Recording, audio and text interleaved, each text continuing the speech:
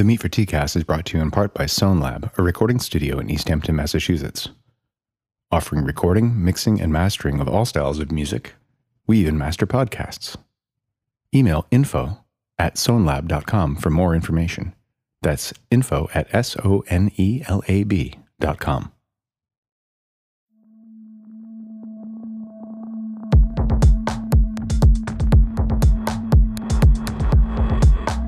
That's the record button.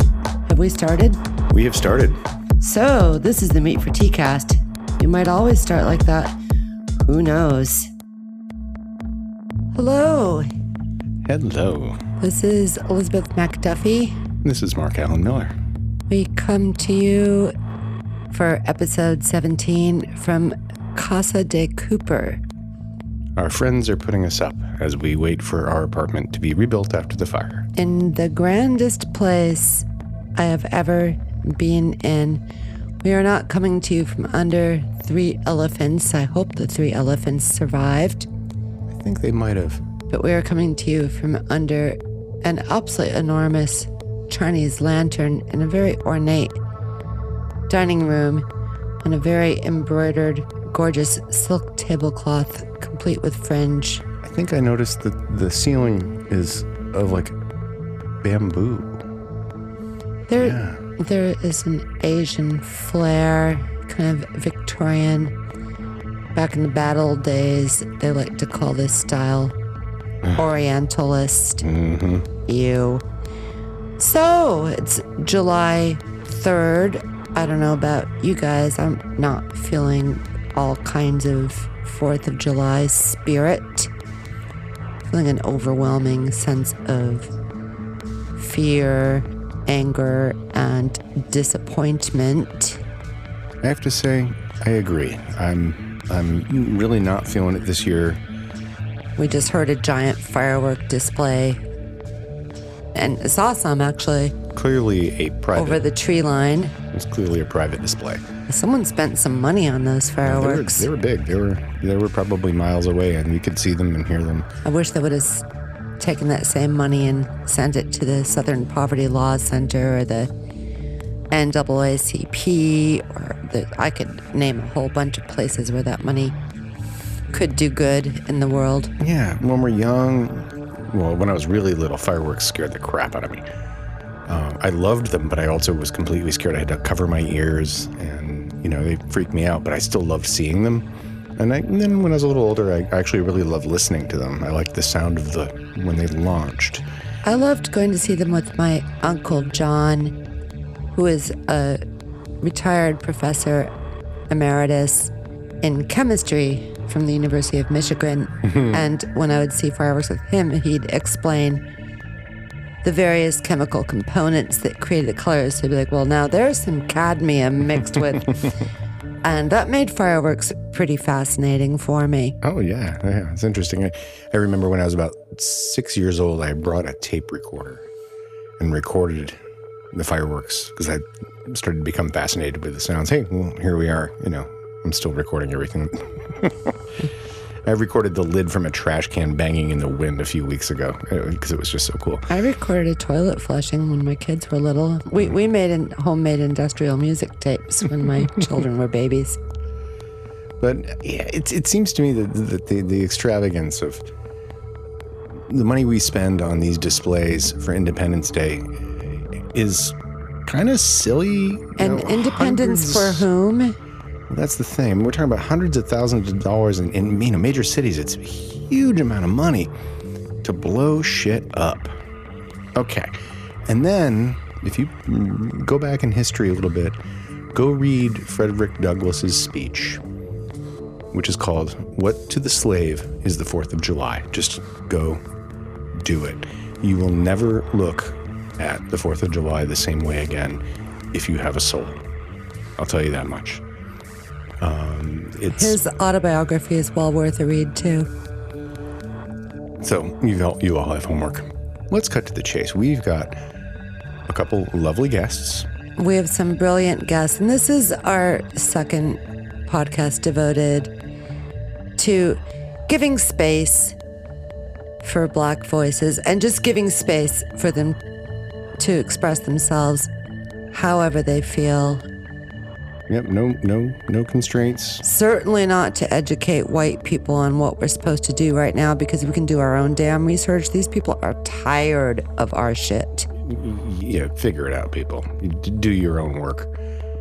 But listen to their voices at the same time, but don't ask them to tell you how to do it. So we've got some brilliant women with us tonight. We have Kelis Smith and Nicole Young in conversation, and it's entertaining, lively, thought-provoking, and might go a little ranty in places, which I think would be appropriate right about now. Perfectly justified, if you ask me. Also, we are going to have several pieces of music from the last couple of records I did with a artist who now lives in the Valley. Well, has lived in the Valley for quite some time, but she's lived in New York and other places. Kind of a rock star in her own right, or a jazz and folk singer-songwriter star, but I still qualify that as rock star. Pamela Means. She has become a dear friend over the years. I met her as a client originally in my studio, and we've become great friends. And she has one of the most dynamic, not just dynamic voices, but dynamic guitar styles. If you want a challenge as a recording engineer, you record somebody like Pamela Means, because she will go from whisper quiet, which means that every little background noise matters, to the point where she's so loud that you're scrambling to try to avoid distortion in your microphone preamps. It's astounding. And to see her live is a treat. Yeah, I don't know when we're going to be able to do that again. She did play a Cirque in 2014, and at some point we'll do a Cirque podcast. And perhaps we'll have some of the recordings from that Cirque of hers. But these are going to be recordings scattered throughout this podcast of tracks from her last couple releases. She has a new one coming out pretty soon with a trio that she plays with. But these are from, more recent, but not the most recent record. And I will put links to those records, or at least to her website, or both, in the show notes. But so the music, I think maybe we'll even start off, before the conversation, start off with a song. I think we should start off with a song. We can start off with a song. Do you want to start off with her song Impeachment Now? Yes, please. Okay, that's what we're going to do then. So without further ado, Pamela Means, and then a conversation with Nicole Young and Kelis Smith.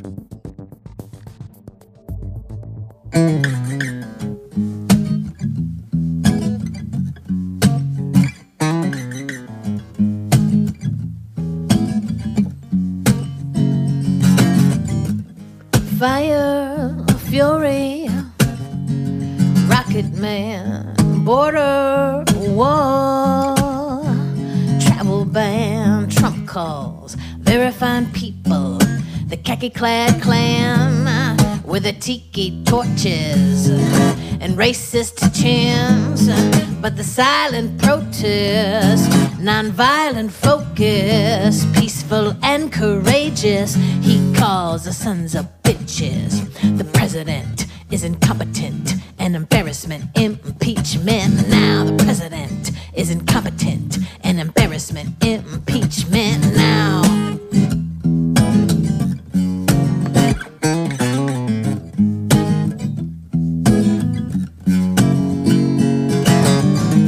red and blue establishment, bowing to big money influence, complicit in the highest sense, you Bible-thumping hypocrites. Cashing in on the environment, rolling back rights that we died to get. Corporate tax breaks permanent. I don't think that's what Jesus meant. The president is incompetent, an embarrassment, impeachment. Now the president is incompetent, an embarrassment, impeachment. Now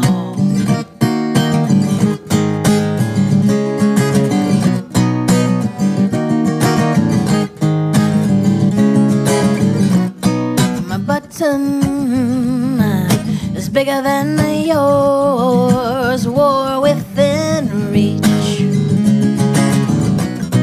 My button is bigger bigger than yours. War within reach.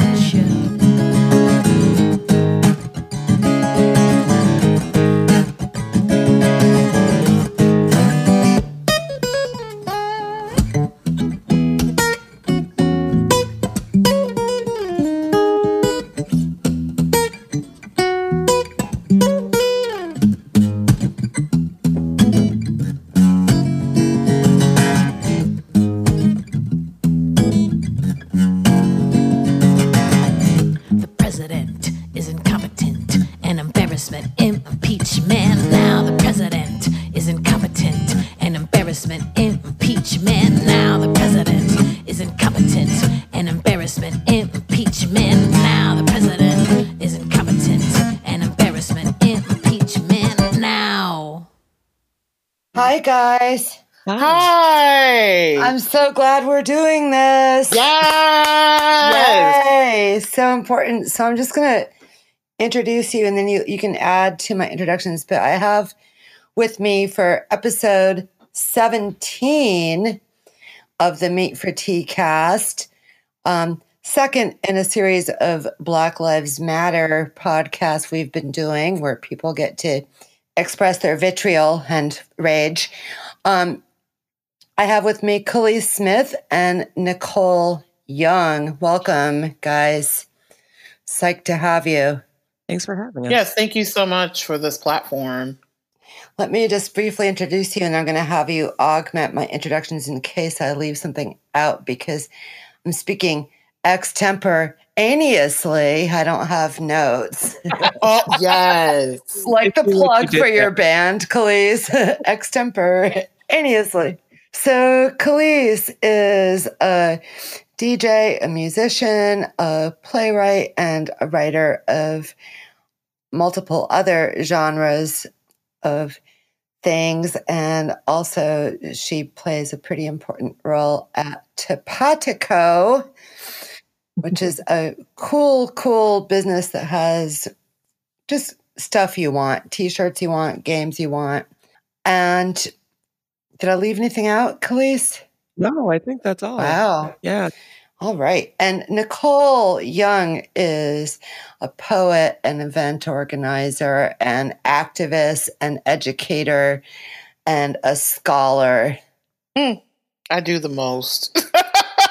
It sounds like you did. Did I leave anything out, Nicole? And my full-time job is with a local nonprofit. Do you want to tell their name or would they not? Yeah, I currently work for the United Way of Pioneer Valley, which is based in Springfield, Mass. And we serve the 25 towns, the 23 towns and cities of Hampton County and South Hadley and Granby. Sweet. Yes. You do a lot. I think that you guys are both ladies who do a lot. You've got your hustle and your side hustles on. Yeah. Yes. All of them. So where shall we start? We can start anywhere you guys want. How are you guys feeling these days? Fucked up. Like, right on. I'm not gonna lie. Like something. Please don't. Like something that happened recently. I'm not gonna name who this is because it's local.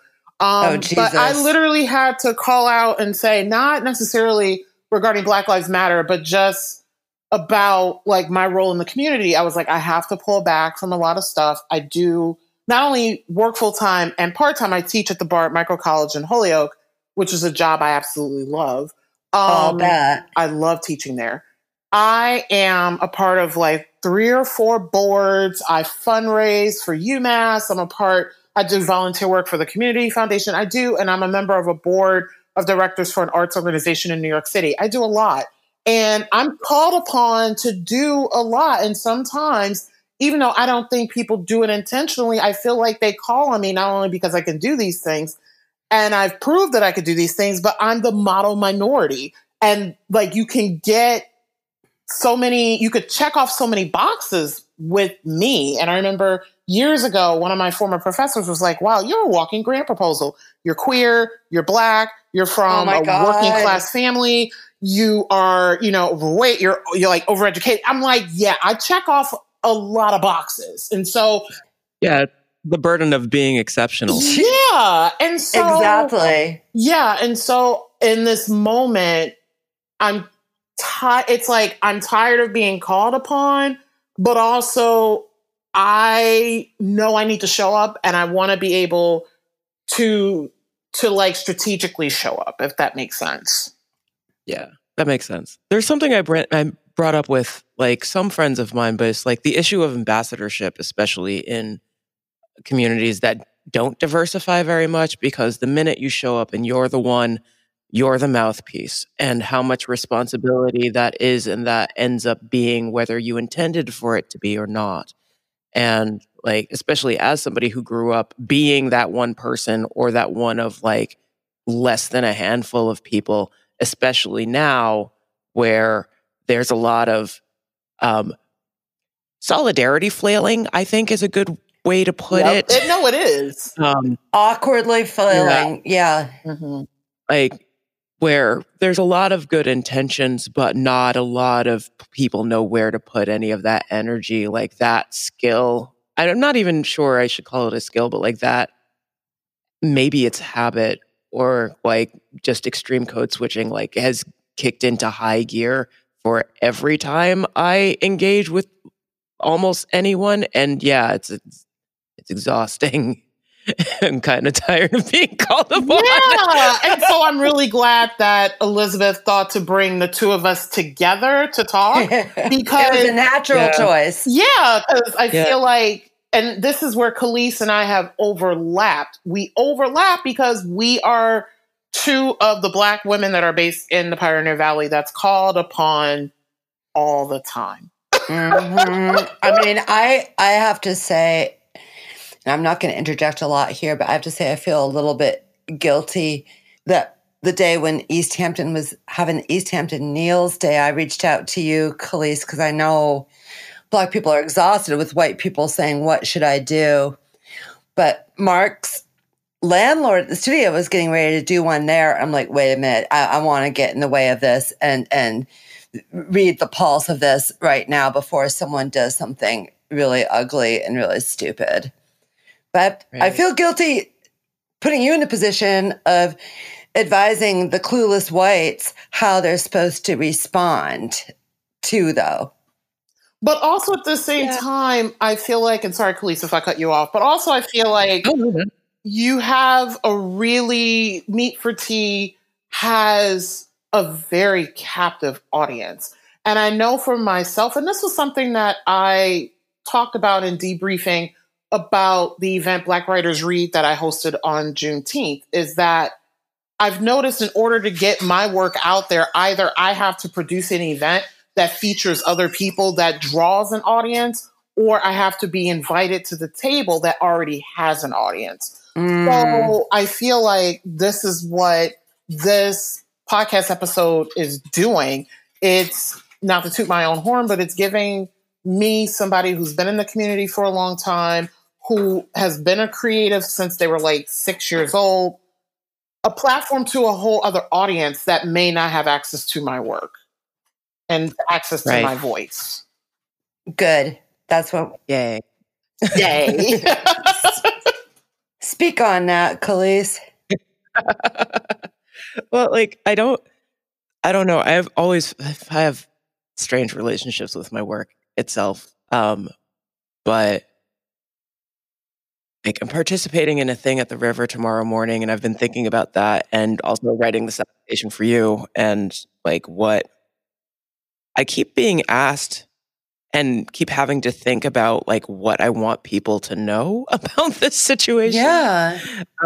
And about, like, I guess more current situation than anything else, because honestly, I feel like history-wise, like, that's on y'all. You can, like, there are books, there are articles. There certainly are. There's a lot out there. It's not really promoted a whole lot, but, you know, like, it doesn't take a whole lot of effort for you to find out.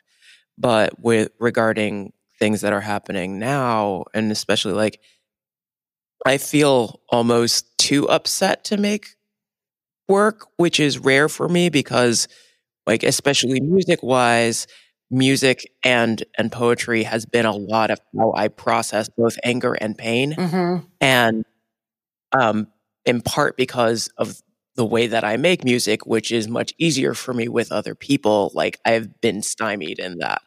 And regarding writing work, everything I write feels too light to actually convey the things that I want it to say. Mhm. So it's been interesting, not necessarily trying to censor the messages that I feel need to get out in the world, but just almost overstimulation of messages that want to get out into the world and being kind of overwhelmed by that. So, like it's for me, it's been an interesting look at how I create and the relationship I have between rage and information and pain as conduit and as units to use. So I feel like I went off on a rail. No, but you bring up. I like it. No, but I like it. But you bring up a very valid point and question, because I'm always asked what informs my work and how did I find my way to writing. And my writing was very reactive. I'm initially a classically trained musician and I have degrees in theater, and I didn't start writing until I moved to Western Mass because I felt extremely othered, and I'm originally from Detroit. And so all of my writing has been very reactive. And I've noticed when I try to write things about love and flowers and positivity, nothing can get on the paper. Whereas if I'm writing from a position of rage or fuck you, your mama, your ancestors, like the juices flow. And I've always wondered for myself, and Khalees, I don't know if you've ever had a chance to really investigate this, but why do you think the pen and paper has been the play? Like, why has pen and paper been the way in which you can float your rage, if that makes sense as a question? You know, I feel like it's almost akin to photography because it captures like specific moments in that and working through it that maybe you want to come back to, maybe you don't, but like it's out and it's there as a snapshot of you in this moment. And like I've always been able to work through myself a lot better then. And I feel the same way about like love and happy things. Like I'm not good at making like happy, straight up happy work. Longing work, sure. But I think that also like that sort of, and I wouldn't necessarily call them negative qualities. It's just like more intense and not in a love way. Things are easier for me to work with. Or it has to be absolutely ridiculous. My parody game has been on point this Oh my quarantine. God. Have you Like you have no idea. My family writes parodies in general as like a family because we're weirdos. Nice. But like holy crap, has my parody game been on point. Have you written anything new, Khalees? You know, I'm open for submissions. Wink, nudge, wink, nudge. Yes. I haven't published you in a long time, girl. I know. I miss your writing. I know. I just It's like so good. I write it, I put it away, or I look at it, I'm like, this isn't that good. I never Put that away. Yeah. Anyway, keep going. Yeah, like humor. Like I find myself like gravitating a lot more towards humor, both in trying to connect with people and in the work that I've been creating, it turns out, which is interesting and cathartic in ways I wasn't necessarily expecting, especially when people kind of expect you to be the funny one or to kind of let it roll off. It's been interesting to like have people key into like the truths and the jokes there. Which other people have been doing too. I just never necessarily thought of it being as true for me, if that makes sense. Mm-hmm. Who do you find connects with your jokes? Because jokes is one of those things that can get like, it can be very culturally specific. So like you could be writing something and wanting to deliver it to this type of audience, but it doesn't hit or resonate with the audience in the way that it should have, and then it would backfire. So I'm just curious, like how, like what's, when you write comedy and when you write humor, what audience do you write it for and why? Oh, I don't know. Let's see. I think in part because it's been easier to bounce things off of individuals, like as I'm writing it. It's for, if I make that person laugh, I'm good. So like and then we can stop talking about me in a sec. But like, so Extempore kind of sort of has this joke side project. What? And I'm so excited. well, I have, now that I've said it out loud, like Lynn and I are going to have to actually like really make it happen instead of just talking about it. That's the way and it works. But like we made joke songs during the quarantine, like all about like how to get off during quarantine.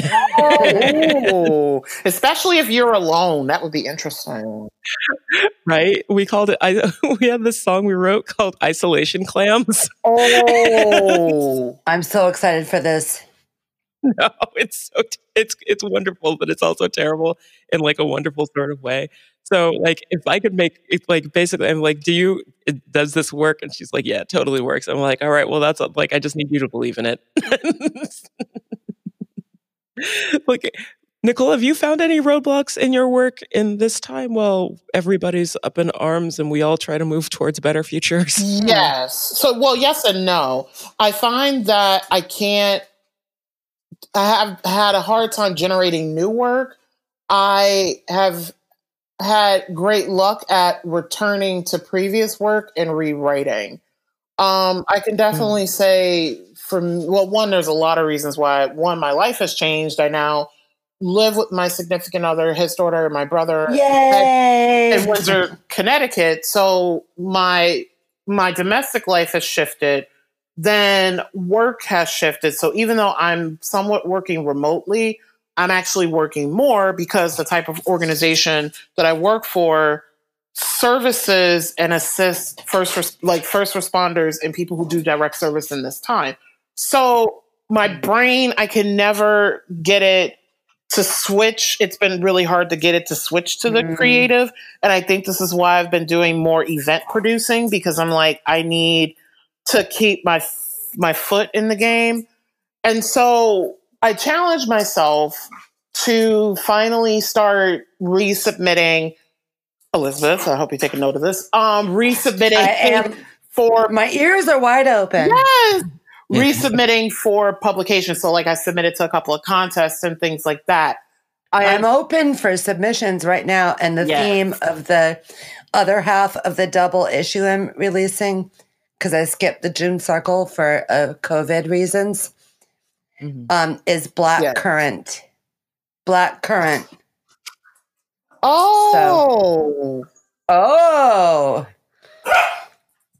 So woof. Yeah, Q Mocha. One of the dogs. Mocha. He's adorable and eats everything. I like a dog. Yay. And so I've gone back to work that I've written years ago, and I'm like, okay, let me re-tackle it and re-edit it. So I want to be writing new stuff, but I just haven't found the energy to do it. But I'm glad that I've been able to revisit some of my older work and trying to make it relevant. Like, for example, like with the Black Woman Show Speak Now, which is on my album. What I did, so this was actually last year, I was invited to speak at a rally at one of the schools in Holyoke regarding the news that was found at, I think it was Donahue. And because I was like, this poem talks about my response to men and dating and how me as a Black woman date. And I was like, there's going to be families and kids here, but someone wants me to perform this piece. So I decided to take out certain sections and to rewrite some sections. So what ended up happening, the piece kind of evolved because then other people wanted me to read it. And so now I have like a section that I kind of revise depending on the moment. And so recently, for the Juneteenth event, I inserted a stanza in response to women, both cis and trans women, all of our sisters, being murdered by authority figures, not just via police, but via lovers. And that's a whole other story. Right. So I've taken this moment as an opportunity to, short answer, to revisit a lot of my previous work. Do you have that piece handy? That sounds like such a great segue for you to read it. I do. Right now. Yeah. Okay. Let's do that. Yay. This loud Black woman shall speak now. You silence me in fear, for what I have to say will teach you. You silence me in fear, for what I have to say will reach you. You censor me, though my points are universal. I may not look like you, sound like you, or act like you. My views are important as well. Sit back and enjoy this role reversal, for I have something to say.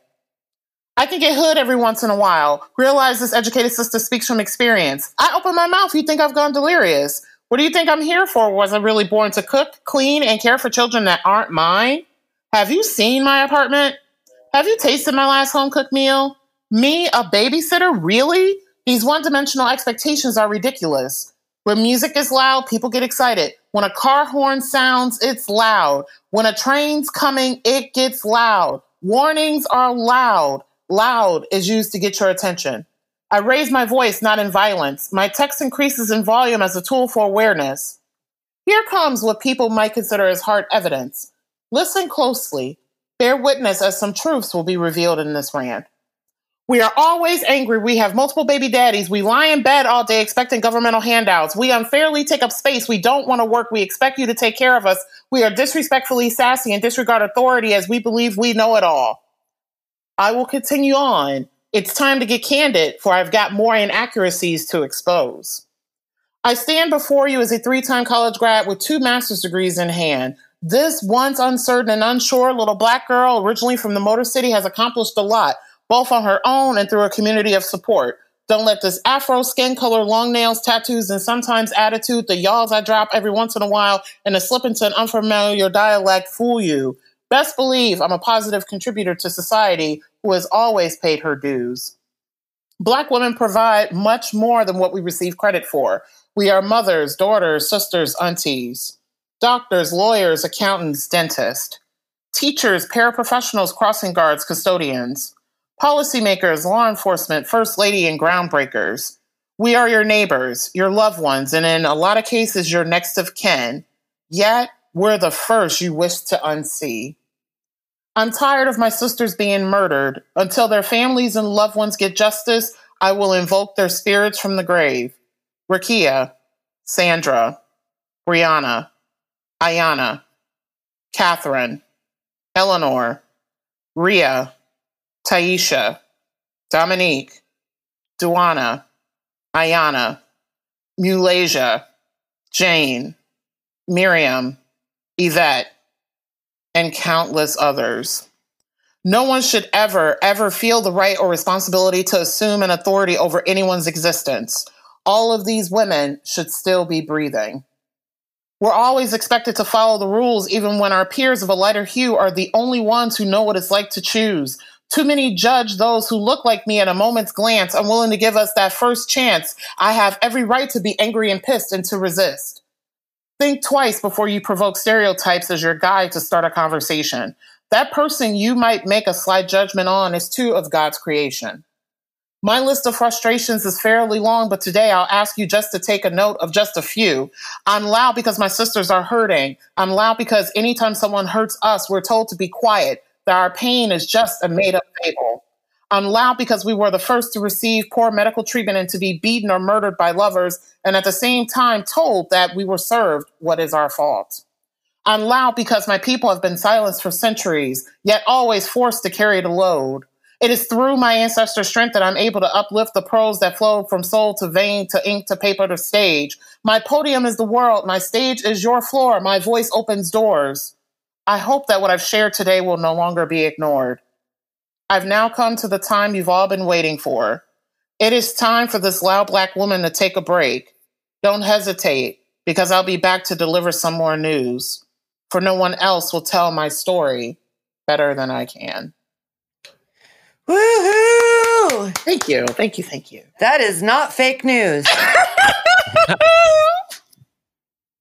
But it is a good segue, because while you were talking, especially this is the second time I've heard that poem, but it got me thinking about the issues of volume and like where amplification happens and the toll that it sometimes takes when it happens, especially like now when it seems like this spring has been a parade of like Black Death. Yeah.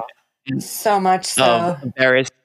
Of various types of like Black and Indigenous death. This has just been like, and we've been getting a lot of it. I feel like having one of those like factory signs that I did actually have on my phone like days since last publicized Black Death. Oh my God. And I think in June, the longest I got was 4 days. Oh, wow.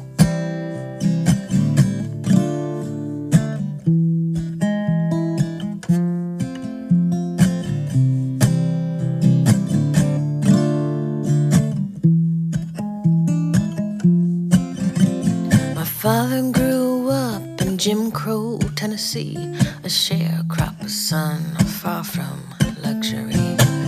Moved up north in 1952, and a damn thing changed from his point of view.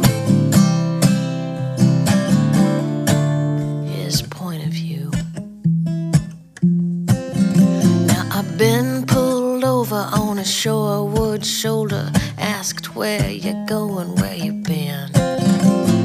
Ain't none of your business. Don't I look like an American? But you gonna think what you want now, don't you? I didn't know the side of the road was a courtroom.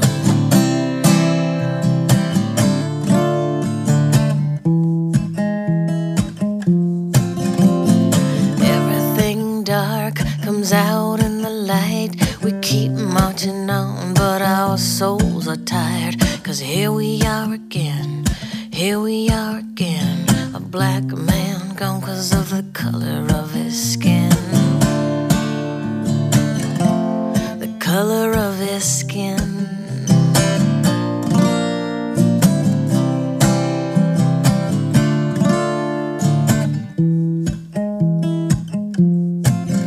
I was grown and groomed in the Great Lakes Midwest, where politeness covers up years of repressed tight lips, tight asses, too slow to grow, hyper-segregated masses, and I had to go. I had to go. I seen the Rodney King riots in 1992, a black president, I seen that too, but ain't a damn thing changed from my point of view. Ain't a damn thing changed from my point of view.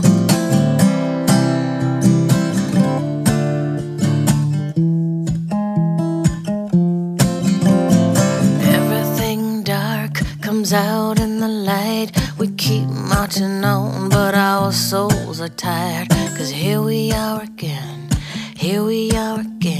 a black child gone 'cause of the color of her skin. Everything dark comes out in the light. We keep marching on, but our souls are tired. 'Cause here we are again, a black child gone 'cause of the color of the skin. The color of the skin. The color of their skin. The color of the skin. And then also, speaking of Black Death, there was this question when George Floyd was murdered and captured on video and it circulated. This question around, should we watch the video and should it circulate? And my thing is, well, one, I avoided watching the video because I'm like, we all know how this story ends. And I've avoided watching a lot of videos because I feel like, given that I look at us as consumers always, and how experiences and the ways in which we interact with film and television and things that we consume, it then turns how we interact with one another. And my thing is, we already see enough Black death and Black negativity on the screen. For example, we tend to be the first to die in horror films. So when you're conditioned to... Not just horror films. Right. All the films. All the films. When you're conditioned to see Black life in a particular way, when you have access to the real deal, like when George Floyd was murdered, you're by that time you're desensitized because you've already seen fictionalized versions of it. So I feel like you don't take it as seriously. And so I'm like there's this part of me that's like, I don't want to see it. I feel like some people shouldn't see it because they're already desensitized and they're not going to see George Floyd as human. But also some people need to catch COVID because I feel like that's the way things are going to be remedied. Need to see it so that they can actually understand, holy shit, this is how he died. This they really needs to sit with them. I actually kind of feel the opposite. I feel like that video is not for everybody. Like I also didn't watch it because me neither. Like frankly, for the same reasons. Like I know how it ends. Like people who are in my community know how it ends. I don't necessarily need to watch that. But I also feel like, especially for the white community, like it's been one thing to watch videos like George Floyd's death than to see it in movies. Like people are desensitized to seeing it in movies, but that's fiction. Seeing it happen on a street where you could live with people that look kind of like you in the picture reframes that a little bit in a way that I think brought it a little more to fore for people, which is why there's still like a bit of momentum. I feel like it's slowing down and I'm really worried about that. And I don't want there to be more Black death to keep the momentum up because Jesus Christ. But I do feel like and I feel like there was that wave when Philando Castile happened too. Like there's something different about it being fictionalized. And I'm not saying that that's good because it's not. But like when you see that, if you're willing to see it and you see that that's real goddamn blood, that person is bleeding out or that person's not breathing and someone is literally kneeling on their neck, like that's not fucking fiction. This is happening. No one doctored this. Like that's real. Like we haven't just been like talking out of our asses for the past decades about what people do to us. This is what they do to us. And it's not fiction.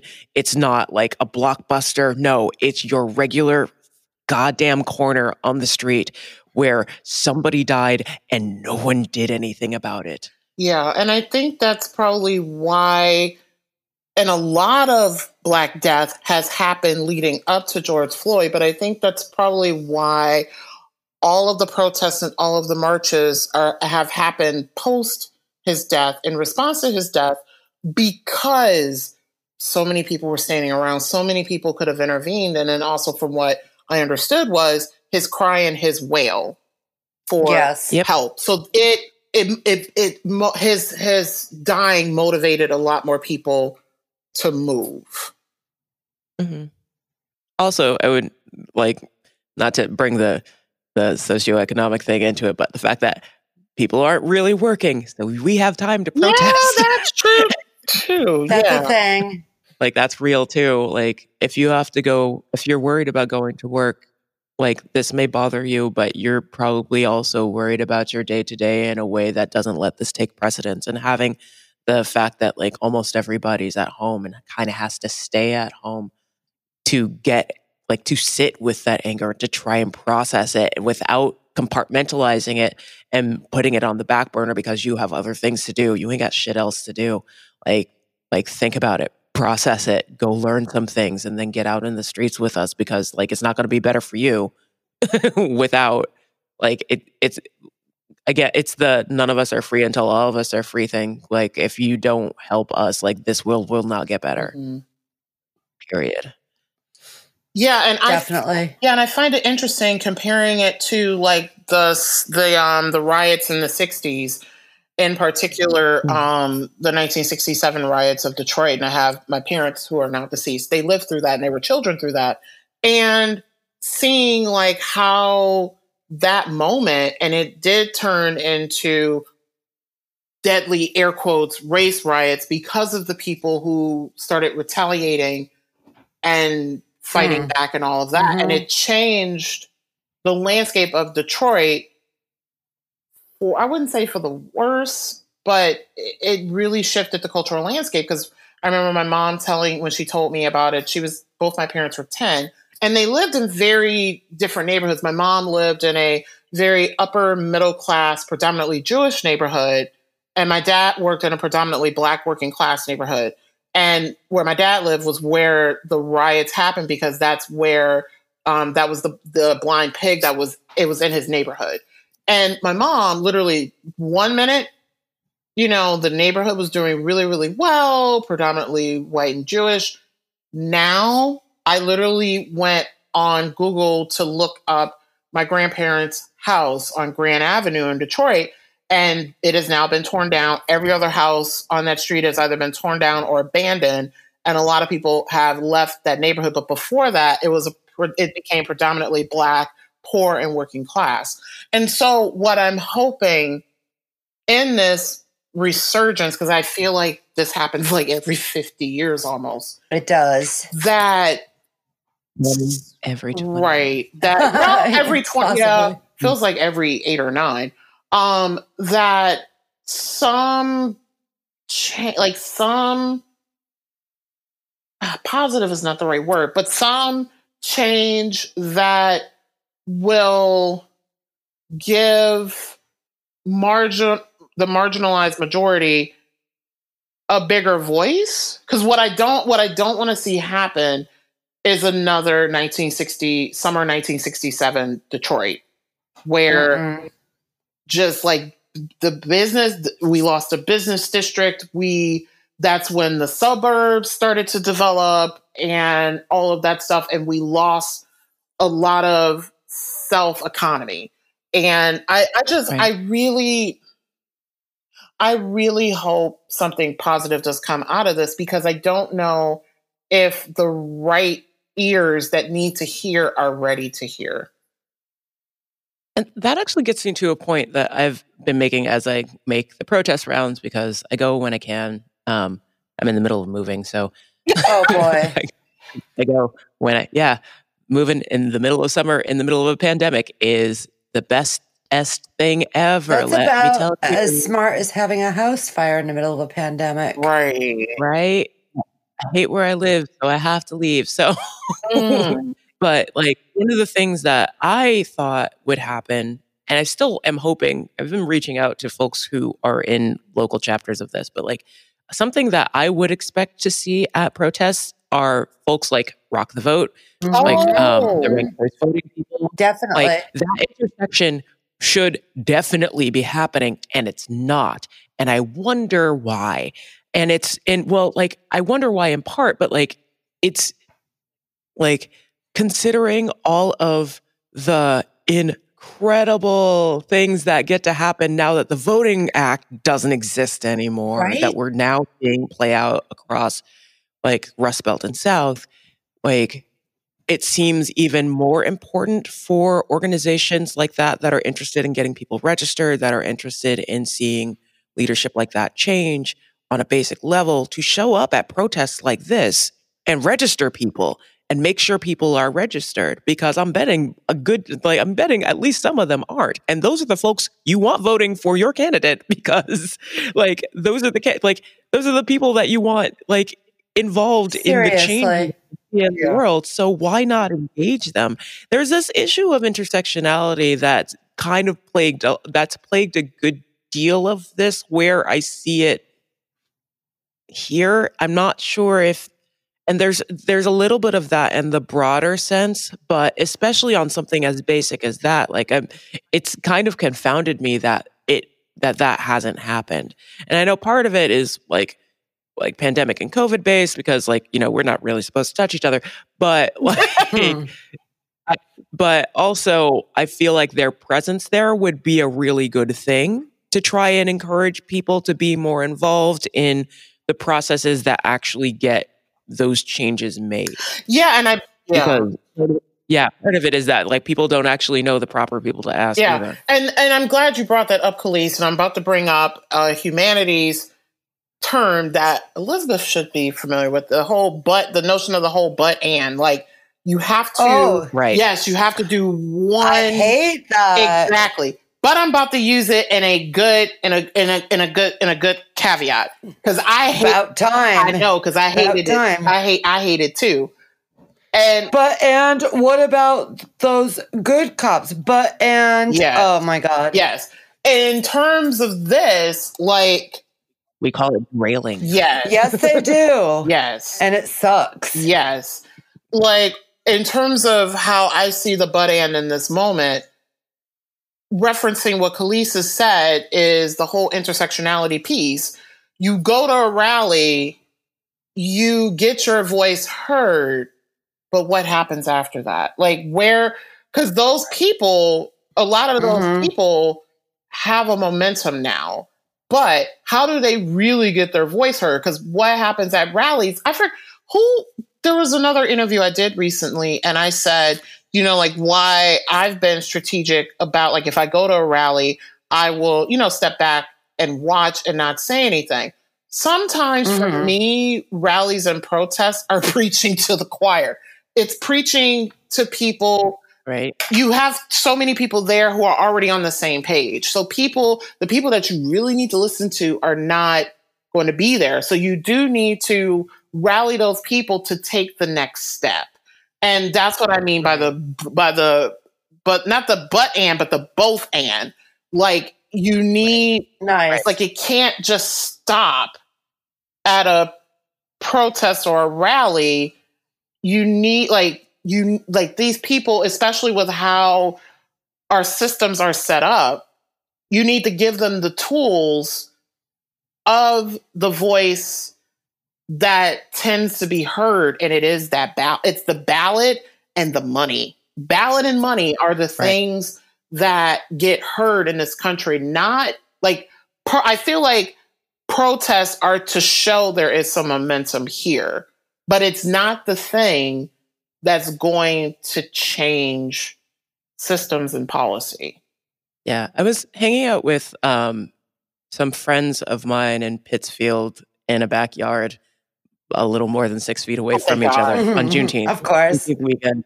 Like, everybody wanted to, I'm so sorry that I caved, but I really needed to see brown faces that weren't mine. No. And so I stood in a lot of backyards Juneteenth weekend drinking way too much. I was in Pittsfield, and I was willing to go very far to see those brown faces because, like I said, I was in Pittsfield. But I was talking with one of their council members and like some of the people on committees there about things that they're doing with the West Side, which is the Black community there. And there's been some things happening in Pittsfield, and I got curious about like how much of that happens in other places. Like one of the things being like how upset the white people who were on the executive board of their local chapter of the NAACP were upset to be unseated by brown people. Ooh. Wait a moment. Right. WTF. Let's not talk about how mad that made me, because it made me very angry. But and then like literally like the councilwoman there was like run for council. And I'm like, I know, but I like it's, there has to be a point where that but for anybody who really wants to make change, even though it's uncomfortable, because I don't really want to serve on council, but like maybe for like some folks who should be involved, like that should be even more reason for you to run. Like it's kind of like my own personal bias makes me feel like generally people who want that job probably shouldn't have it. Yeah, I think that's valid in most cases. But like at the same time, like she was right. Like if voices like ours don't get on the council, then like they don't get heard. So even though it's uncomfortable, like maybe more of us should just run, even if we don't have a chance, even if it doesn't seem likely, even if we don't necessarily want it, which is an uncomfortable thing to say. But there has to be a lot more ways to inject different voices into the systems we have in place.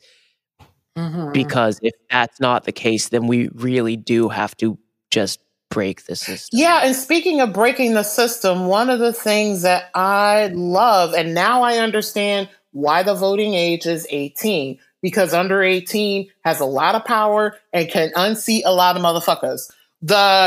Right. Yes, the rally that the occupant, who I will never recognize because we are a leaderless country right now, yes, in Tulsa, Oklahoma, and hearing that, you know, fans of K-pop all, you know, got together and reserved tickets to that rally to make sure people didn't have access to them, and just hearing how they use like TikTok and all of that, you know, to to move people. BTS right. And I was like, the average age of maybe a K-pop fan, and this is just me pulling this number out of my ass, is probably 13 or 14.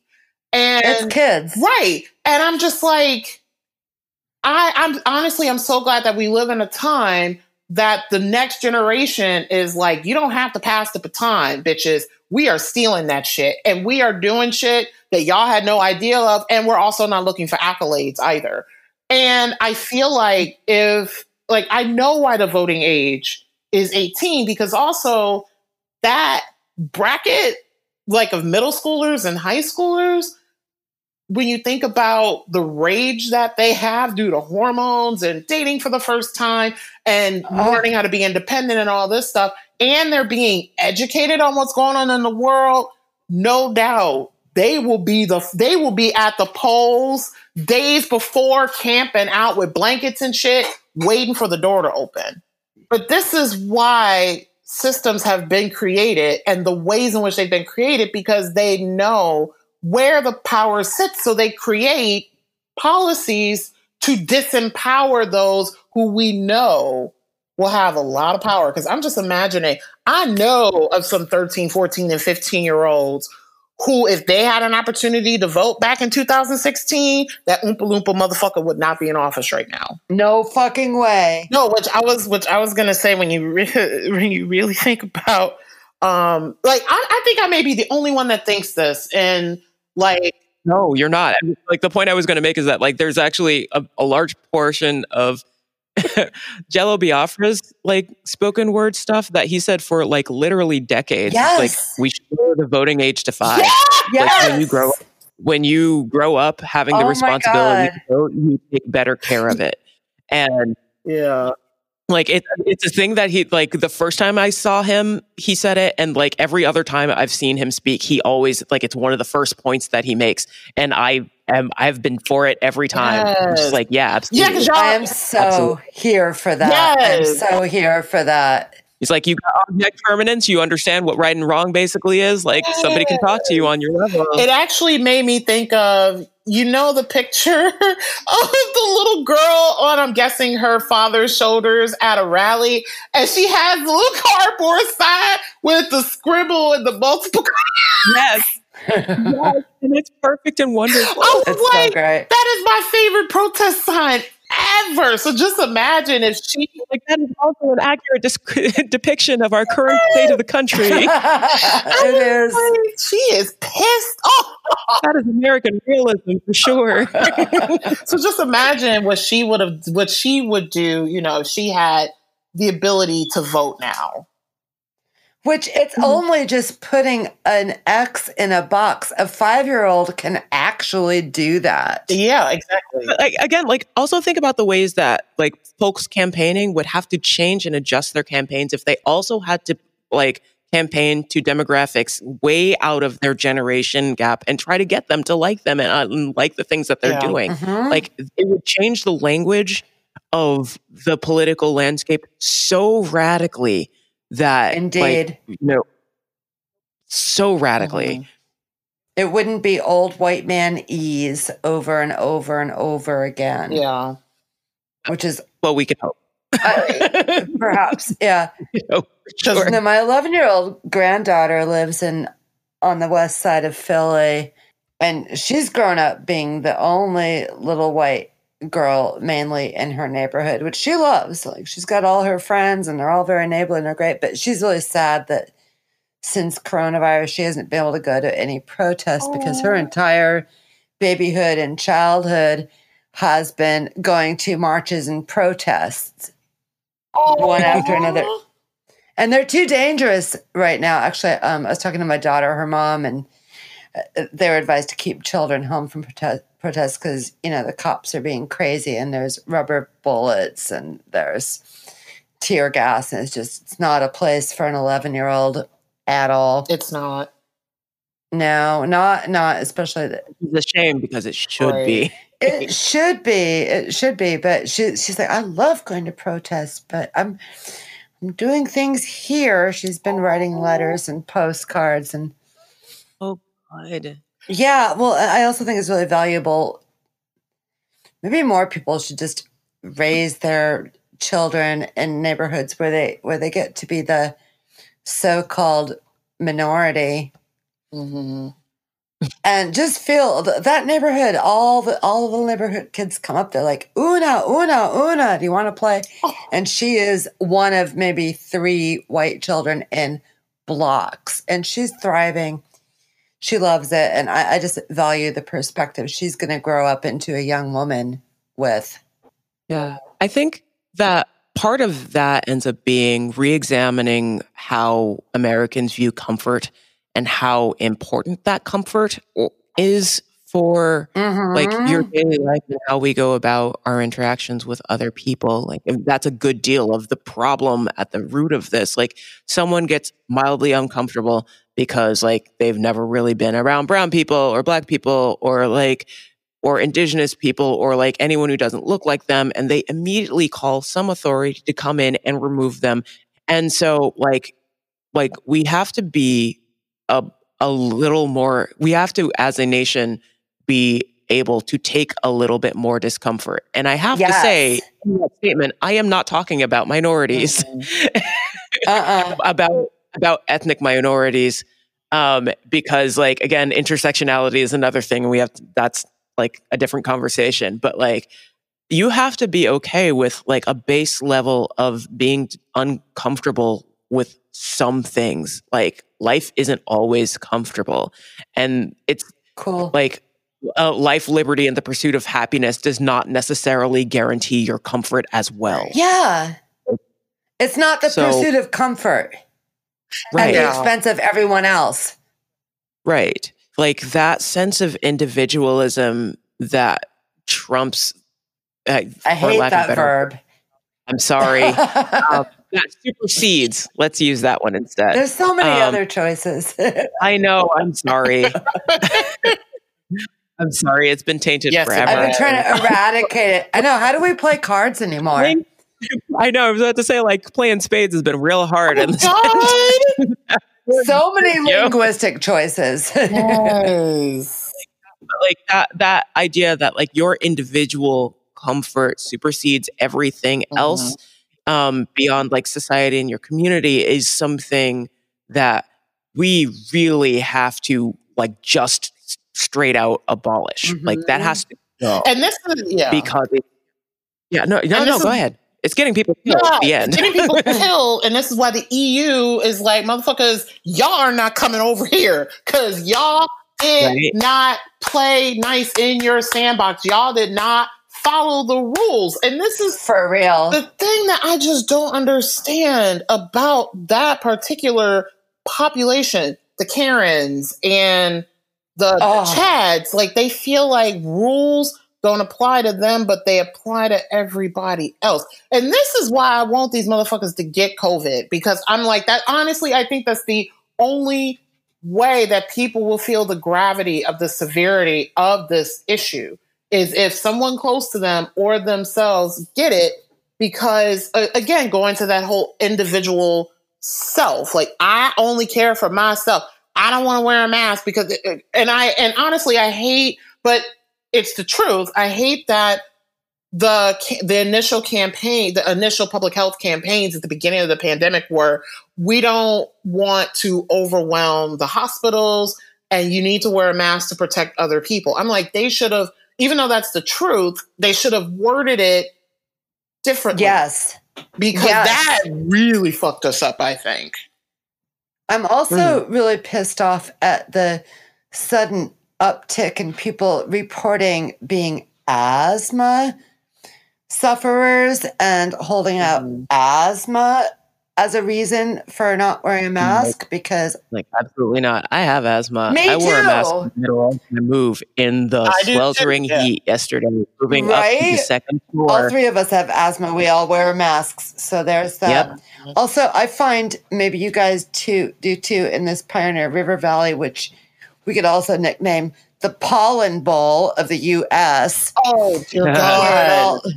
Doesn't a mask when you're outdoors in the fucking yellow pollen at least help filter some of it out? I find it to be actually it does for me a helpful thing. So I don't know why that side of mask wearing for anybody. This well, if you can't breathe properly, you can't expect them to wear a mask. Like, oh my God. Like, would you rather not breathe for a couple of minutes or not breathe for the rest of your life? Like, just take a choice. Like, you can not breathe for a couple of seconds, as you say, or breathe from under, or not breathe from 6 feet under. Like, take a choice. Yeah. If you would like to see the world burn, I would just like to see it burn for a better purpose than you being mad about not getting a haircut. I know. Yes. We have literally two opposing things here happening, and the fact that people at protests have been out in their masks protesting, that one picture, that video of those folks sitting at that restaurant while the protest is going on in the background. Have you seen this? Yes. No. It's beautiful and it tells quite a story. It is such a perfect snapshot of where we are. Wow. It's disgusting. Yeah.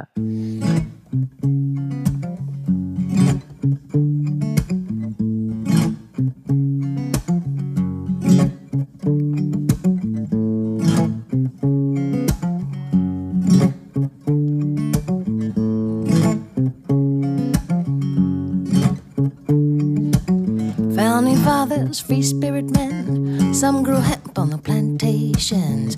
All had slaves, they didn't free them. All had slaves and some fucked them.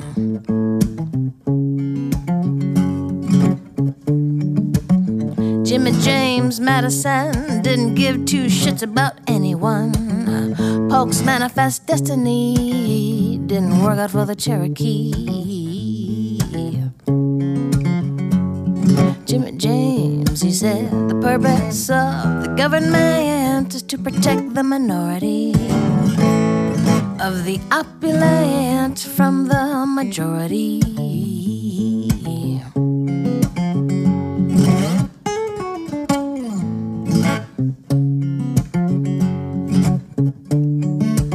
Two-party system seemed like one gold at the top and the rest on rickety rungs. We got the money, we got the guns, we got greed and idiocy, and embarrassment to everyone with any sense of decency. The purpose of the government is to protect the minority of the opulent from the majority. The purpose of the government is to protect the minority of the opulent from the majority.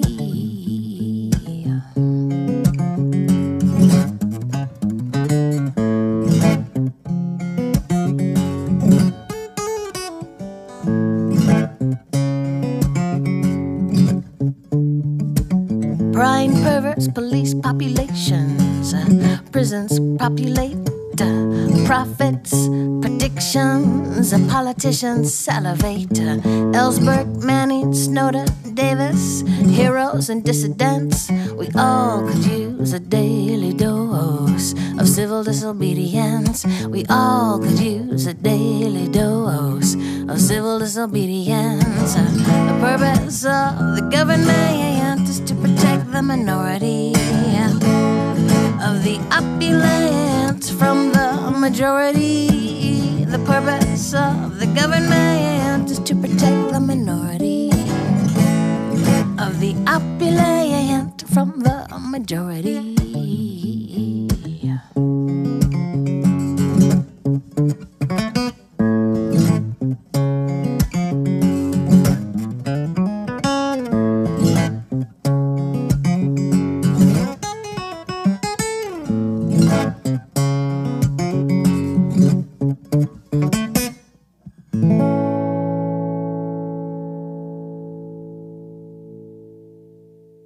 And we'll be back in just a moment. And welcome back. Like, I want to live someplace. Like, I miss the neighborhoods of my childhood where, you know, we could play out in the street and then all of a sudden the street lights come on and everybody's like, you got to get home to your parents.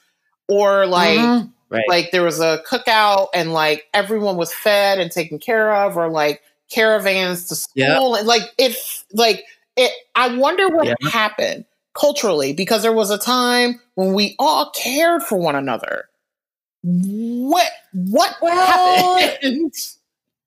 Well, did we all care for? I mean, I'm sorry. I'm just coming off reading the most recent Colson Whitehead novel.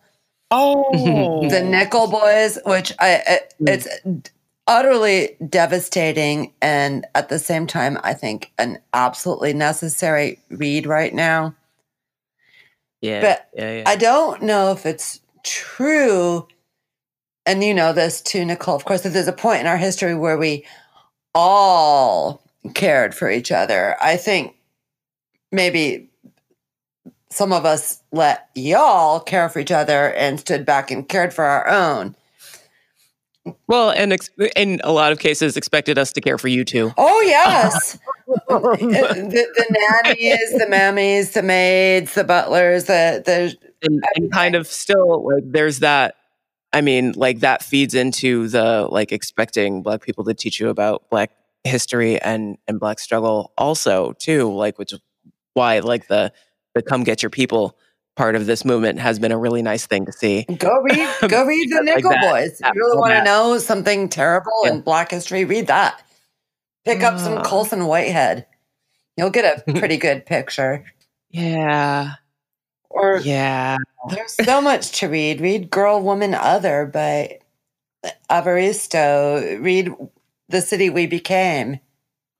Oh, The City We Became. Like all of her everything. I love her so much. I love her so much. And did you listen to her? She was we did follow it online, of course, because no one was going anywhere. But when she's with Neil Gaiman in conference. Yeah, I watched that. It was amazing. She reminds me of you. Her voice reminds me of you, and her diction and her level of articulation. Khalees. Yeah. So. Oh. I absolutely adore. Yeah, I figured that probably wasn't an insult. Yeah, no, not at all. She's amazing. I think there's a lot of resources out there for otherwise would-be Karens and Chads to pick up and educate themselves, but Karens and Chads aren't the ones that have the desire to do that, right? So what do we do? Well, do they just catch COVID and die? I'm good with that, by the way. I don't.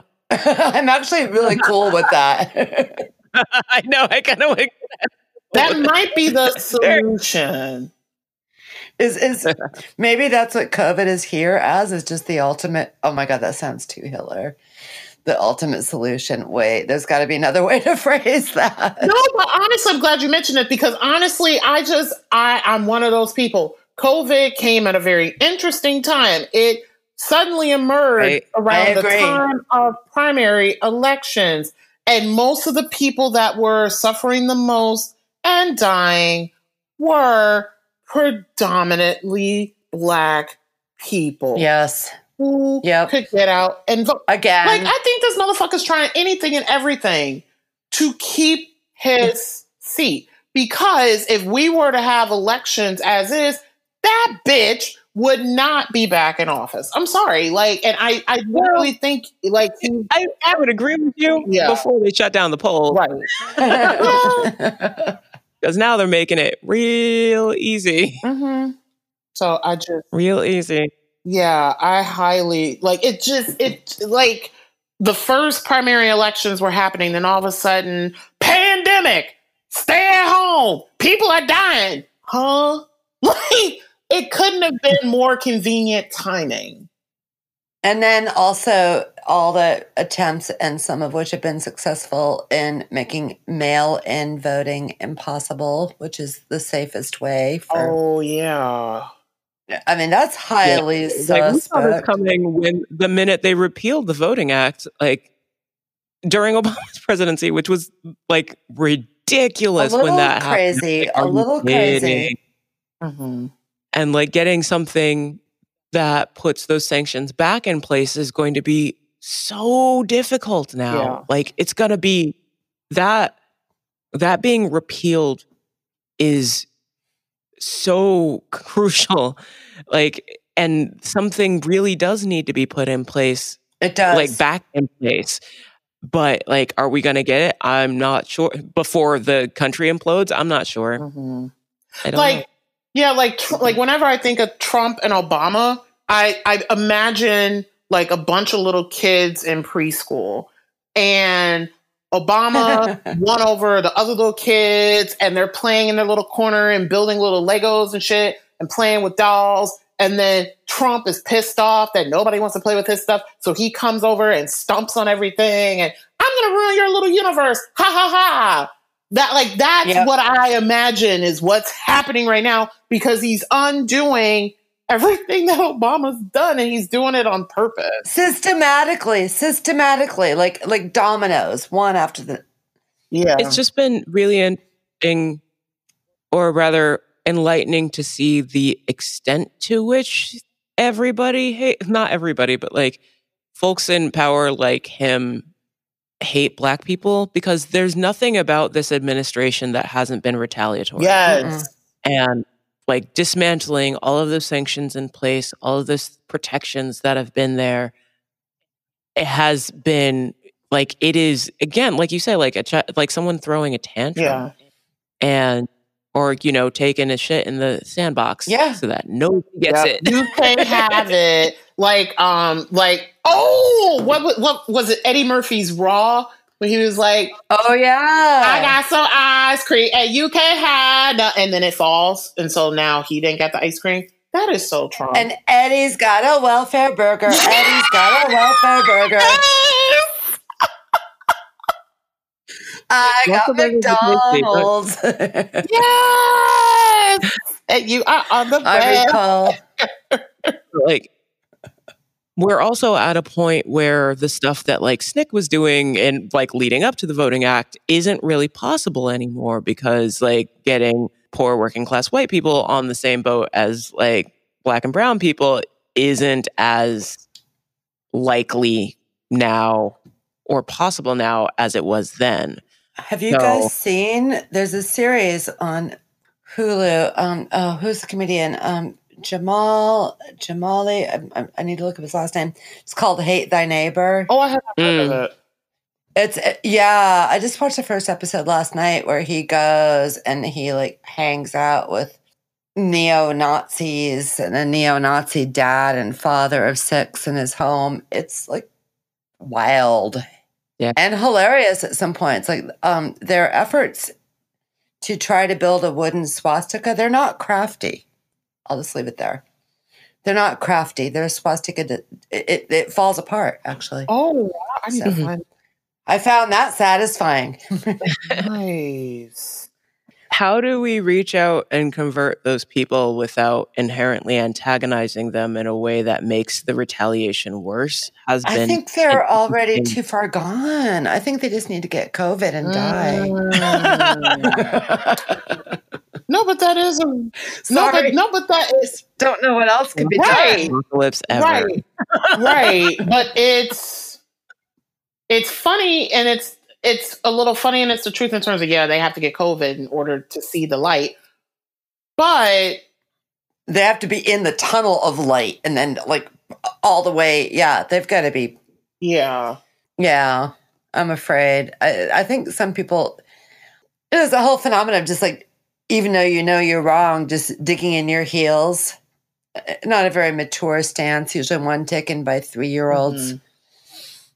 But that's what we're seeing, I think, on a national level. And that's what's really, really frustrating for me. Like literally, like I feel like the things that Trump has done, both with his personal life, i.e., the wives that keep coming in, one of them is a birther, and the other one sponsored her family, and like he cheated on all of them and all this stuff. And his businesses, like, and which, by the way, I watched the first couple of seasons of The Apprentice, and he No way. We actually studied it in one of my classes in grad school. And Nice. right, and it's like for some, I want to talk to people who voted for him and be like, okay, all these other people did, like literally, you're going to sit here and say Bill Clinton is an evil person because Monica Lewinsky sucked his dick, knew he was married, but then Donald Trump cheated on his wives and all this. I'm like, wait, why is one right? Why is one okay? Rape the 12-year-old. We still don't care. Right? Like, She was 12. 12. Yeah. The list of actually underage people that he raped and molested is long. But he's not black, so we don't care. We don't care.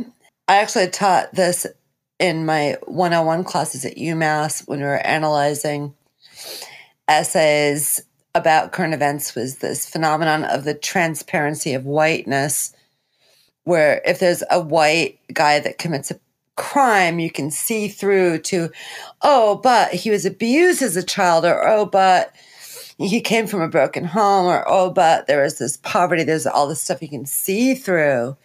And then if the same young person commits the same crime, but they're not white, they don't get that transparency. They're just opaque.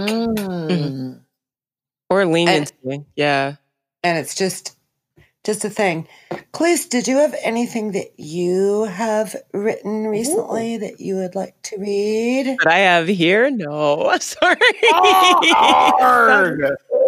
That's okay. I'll just tell people to be really excited about the guest salutation that Khalees wrote for the next issue.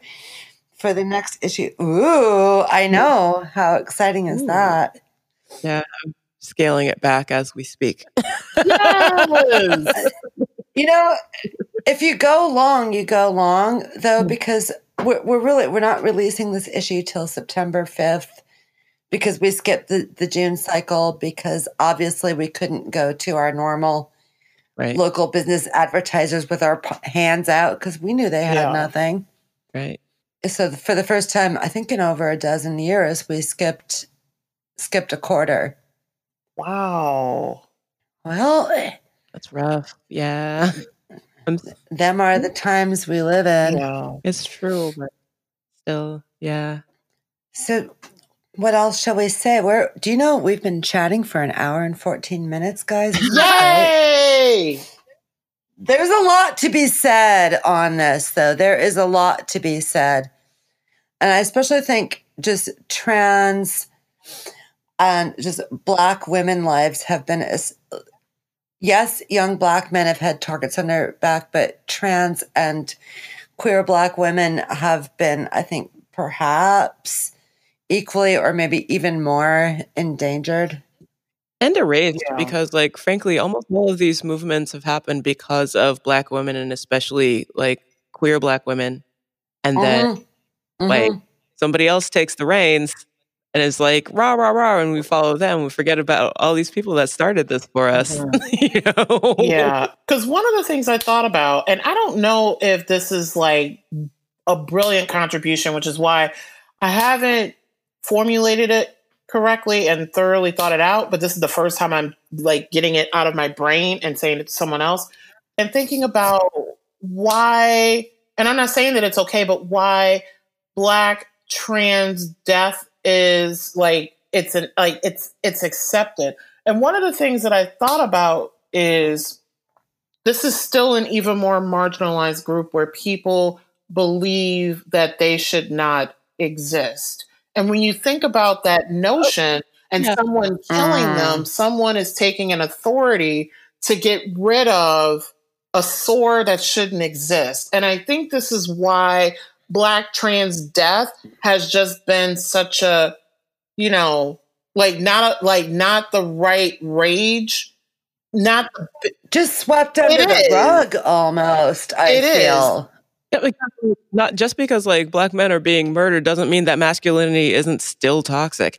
Like the way that, that gender runs through the Black community and homophobia, frankly, in general, runs through the Black community is something that still needs to be addressed. And frankly, like the way that the movement tends to compartmentalize instead of, again, intersectionality of these problems, like, we're okay with it. Like, we say we're okay with it because, like, they didn't fit the norm of what we want the movement to look like. Yeah. And that's upsetting because, like, they are no less our people, and they're still dead, and they should still be breathing. Like, take up their names, too. And I think they're even more of our people because they're fighting hard to live their authentic self. Right? They're even more our people. I think so too. And so and also it breaks my heart that many of them have been murdered by a lover. And I'm just like, what gives you the authority to kill that person? Like, you fantasize and you fetishize them, but then you don't think that they deserve to breathe. They're only your eye. I haven't formulated the concept yet. That's an issue with fetishization at its core too. Like, looking at people, because fetishization. Wow, that word is so hard to say. It's a tongue twister. Right, is objectification too. So the moment you take that lust and basically turn it into an object as opposed to a person, like then you feel like you have the right to treat that object however you feel, including destroying it. But that's like... Does this also happen because so many, unfortunately, young trans people are forced to make their living as sex workers, and sex workers are often just seen as possessions? Yes, this is also due to the demonization of sex work. Yeah, that's true. Yeah. Oh, one of my favorite books to carry on the bus was Whores. Not like we're not even discussing like sex work is real work. Like it should be protected as any other industry. And I thoroughly agree. That's it. That's like, guys, there's no discussion to be had on that. I don't want to stop talking quite yet. I think we should go another 5 or 10, but I just want to pee. Yes! Oh, yeah. So Mark is here to help me pause. Sorry, we've been here. We should leave this in the podcast, right? I'm just going to go pee. And then maybe we talk for another 10 minutes. That's where you have your break. And then we come back. No, and I hope this is caught in the recording, but yay! Hey, Mark. But I hope, honestly, and Khalees, you have no idea. Like, if sex work were legalized, I would be running a motherfucking brothel. And also I think even taking it to another level, if sex work were more legalized, me personally, I wouldn't have had the issues that I've had regards to dating, because men wouldn't have looked at me as an object to have sex. They could have just paid for it from somewhere else, as opposed to this tricking me to believe that they're interested in me romantically. We sleep together and then they fucking disappear. I feel like, I feel like legalized sex work would change so much in terms of. Well, it also would change restrictions on pursuing rape cases Yes. also. Because like if this is now business, like it's treated differently because it is every time money is involved. Like just the amount of power that returns to people in general, especially regarding their sexual health, is like just amazing. And I wish that we would do it, and we probably won't. We are more likely to get civil war. Yeah. Yay! Just to, end on a good note. Just as a guy jumping in while our illustrious host needs to take a bathroom break, I do agree. I mean, I just got here, but yeah, our attitudes towards sexuality, it's so messed up. We don't get taught relationship balance as a society in general. It's sort of swept under the rug because sex is taboo. It's treated as power struggle within America. So like the way we treat sexuality is rooted in white supremacy. It's rooted in patriarchy, and it's taught to us as such. And it's taught that way in the medical community too, which does not help. Yeah. So all of those factors compounded, it's a power structure that like leads to our demise at every point. Because I wonder if how many people know, like when some cis women go for their annual checkups, like one of the questions that they ask, at least in my experience, has been, how many sexual partners have you had, assuming that I'm having sex with cis men. And then when they hear the number, there's this conversation around, it becomes a part of shame. Like, why aren't you protecting yourself? And why aren't you doing this? And blah, blah, blah, blah. And I'm just like, first off, you're assuming what I'm doing. Like literally when I give them the answer, like one time I was like, I had 5 partners in the past 6 months. And then all of a sudden, without going into the other questions about whether or not I had protected sex and all this stuff, they just assumed that I didn't.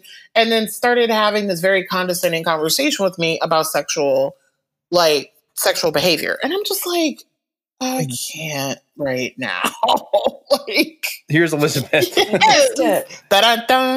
It's recorded. There's recordings of it. Yes.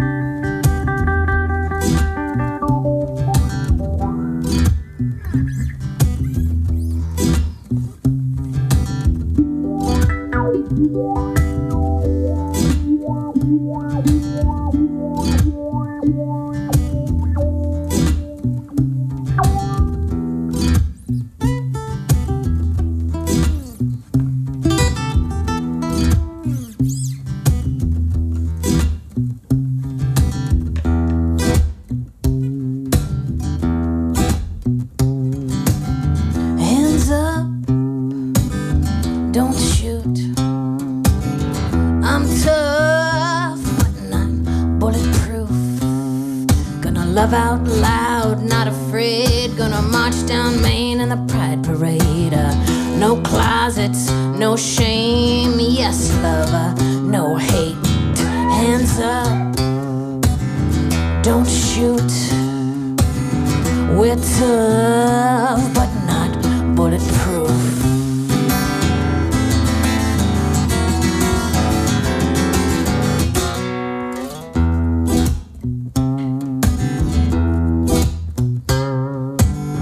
Not the guns, it's the trigger. It's the bullet in the chamber sent to kill a stranger by a hateful, deranged figure. It's not the guns, it's the trigger. It's the bullet in the chamber sent to kill an anger by a hateful, deranged figure. Hands up, don't shoot. We're tough, but not bulletproof.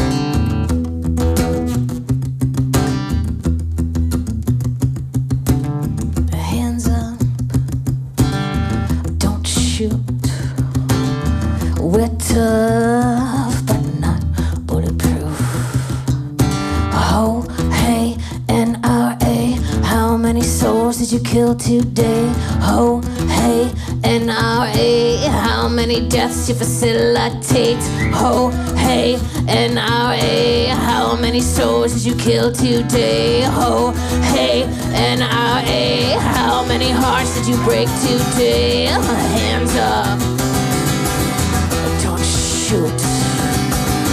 We're tough, but not bulletproof.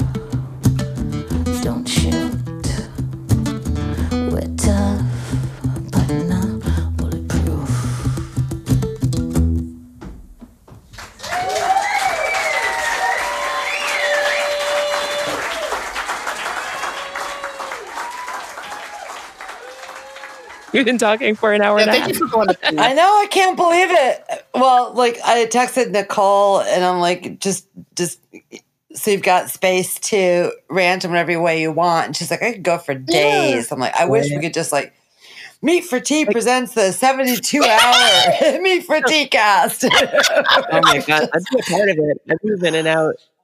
So I have a question for you, Nicole. Like, how are you keeping yourself sane in these days? Like, I've been running a FUBU Zoom meeting every 2 weeks.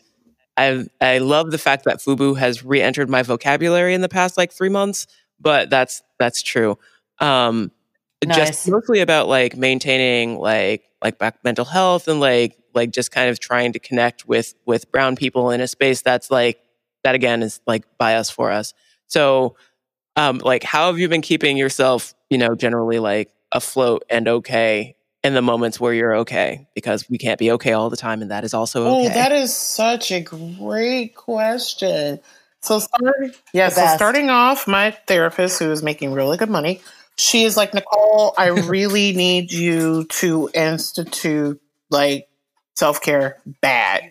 She's like, I need you to like literally come up with a system of something to do because you're not doing it. And I'm always a hot ass mess when I talk to her because not only am I going through the stuff that's going on in the world and in our society, I'm going through a lot of personal shit too. And so like, honestly, and this is so bad, like one of the things that I do for myself is I veg on shows that I know that will make me laugh. And I like, yeah.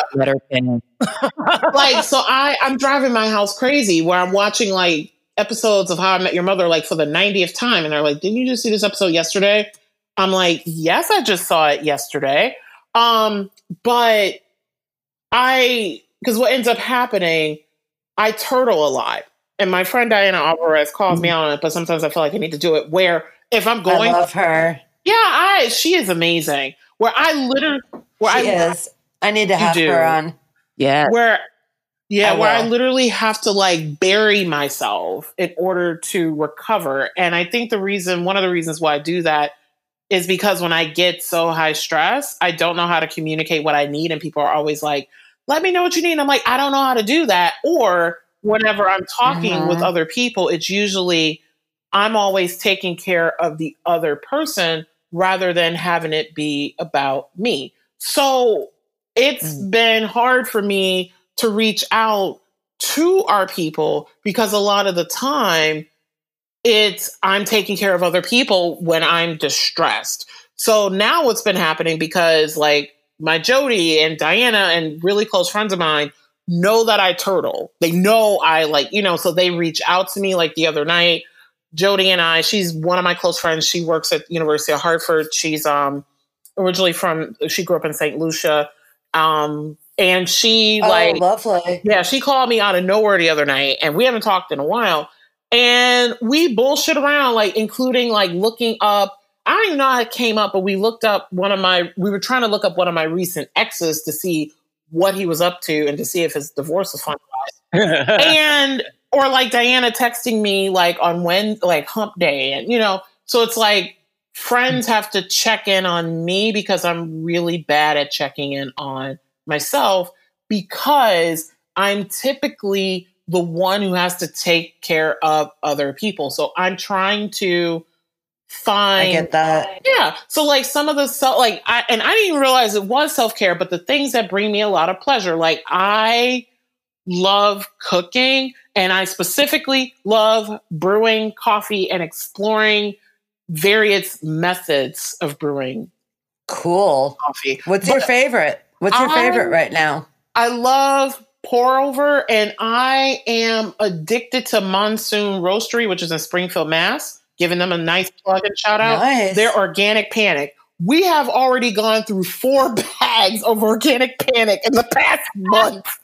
Their coffee is so good. But I would love, one, because I also feel like I need my people, but I don't want to do it over Zoom because I Zoom so much for work. Like I do need to find a way to connect with my people because you should see how much I get sad when I'm like flipping through something and I see like a TV show and Black people are congregating. I get all sad and I'm like, damn, I missed this. Or if I'm out shopping and I see a Black family, I'm like, hey, how y'all doing? Black Power Fist. And they look at me like, what? So yeah, and that's a long response, but yeah, that's how I'm doing right now. I'm glad there's people to like kind of like come and balance you out when you feel a little bit unbalanced. I'm glad that's happening. Yeah, and now my cat is Why are you drinking my water, cat? Sorry. The cat just was like, I'm going to have your water right now. And I'm like, Because it tastes better when it's in your glass. Don't you know that right. already? And I'm like, no, cat, you can't have my water. I have also been cooking a lot. Yeah. Like cooking is stress relief for me. And since I'm from a giant family, I can't not cook copious amounts. So various neighbors have been getting little porch packets from me. I'm just like, hey, Nice. green chili stew, here you go. Hey, I made jambalaya. I can't fit this in my fridge. Yeah, can you make me some food that can't fit in your fridge? Because I will make it fit in mine. You're an amazing cook too, Khalees. Yeah, it's just been like, that's been It is true. when I can, and it's been difficult like in the pandemic in part because like this actually kind of comes full circle to the moving thing because my house is terrible. And my landlords are also terrible. And like my sink doesn't work really. So when I want to cook, it's a big production where I have to like kind of plan out and like figure out like how I'm gonna, you know, like mammy these dishes because I have to do it 1850 style in like a tub and like take it outside. Oh my God. Yeah, no, That is not like, right. Not joking. So one of the things That I'm is really horrible. one of the things I'm really excited about moving is like having a sink that Running water, indoor running water. Indoor running water. I just don't have a draining system that works. Oh my God. So like it's been Turn that landlord in. Like actually when I formed my quarantine pod, like they've been getting like I go over there twice a week. Like I cook, we drink, we watch movies. And that's been like my self-care process, basically. Like I have 3 other people in my life who I see on a regular basis who are like part of my pod, who I get to touch when I need hugs. And then like, and I feed them. And that's the thing that's kind of been keeping me sane. That is lovely. You know, before coronavirus, before the quarantine really hit, I was going to actually reach out to you, Khalees, and be like, hey, do you want to do Feaster again? Oh, yeah. Remember Feaster? We did a veggie Easter, and it was not the same because I wasn't allowed to make rabbit, but that's okay. And but like I still got to do it with the quarantine pod, and it was really lovely because there wasn't a way I was going to miss it. But it was much diminished for not having like more people I was able to feed. It was still good. Yeah, We were in Homewood Suites. We were in a Hilton Homewood Suites with their so-called fully equipped kitchen, which is a 2-burner electric stove and a microwave. I figured out how to make a pineapple upside down cake on top of the stove. Oh, it's fun. You use the lid on your stove. You kind of steam it. I was proud of myself. It actually turned out really nice. Yeah. It was a thing. That's a really cool method for cooking cakes. I recently discovered that trolling Japanese cooking videos because that's a thing that I do. I like that thing. Like that you can cook cakes, like full cakes in a skillet. Like it's just a matter of like watching your heat and steaming it basically. And same thing for rice cookers. Wow. Takes a long time. Yeah. Yeah. But it works. So I'm feeling like we have done this. Also, I've not eaten no. yet. Yeah, no. It's okay. I have to do my show and then go find some dinner. But first, before I let you illustrious women go, you must plug yourselves. You must tell us about what you have going on, where people can read your work. Well, obviously, Khalees, we know your salutation is going to be in the upcoming issue of Meat for Tea, and Nicole's definitely submitting some writing. Yes. That's a thing that's happening. But what are you doing? What's going on with you guys? What cool things do you have on deck? And I expect them to be largely happening in a virtual sphere, of course. Pretty much. There isn't much for me. Like I'm like, come find me on air, listen to the river every day. I'm pretty much there except Sunday. 10 to 3 on weekdays and 9 to 2 on Saturdays. You can hear my very verbose opinions about music. Nice. I like verbose opinions about music. especially yours. It can be erudite. I try. And Nicole, Yeah.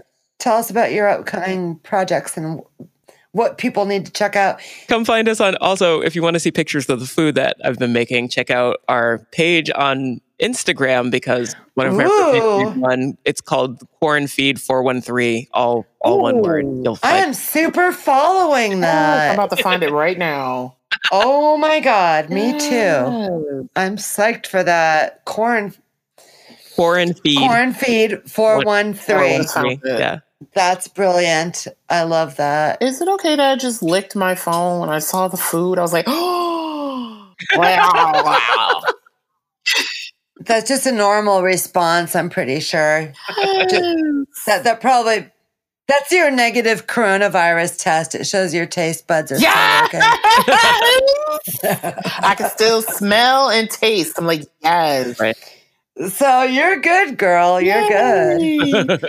All right, Nicole, tell us what people need to check out. So I have a couple of things. So my website is my name, www.nicolemyoung.com. There you could find me on social media, which I post a lot on Instagram about writing that I'm doing, and Nice. in terms of things going on in events. So my album is still on sale.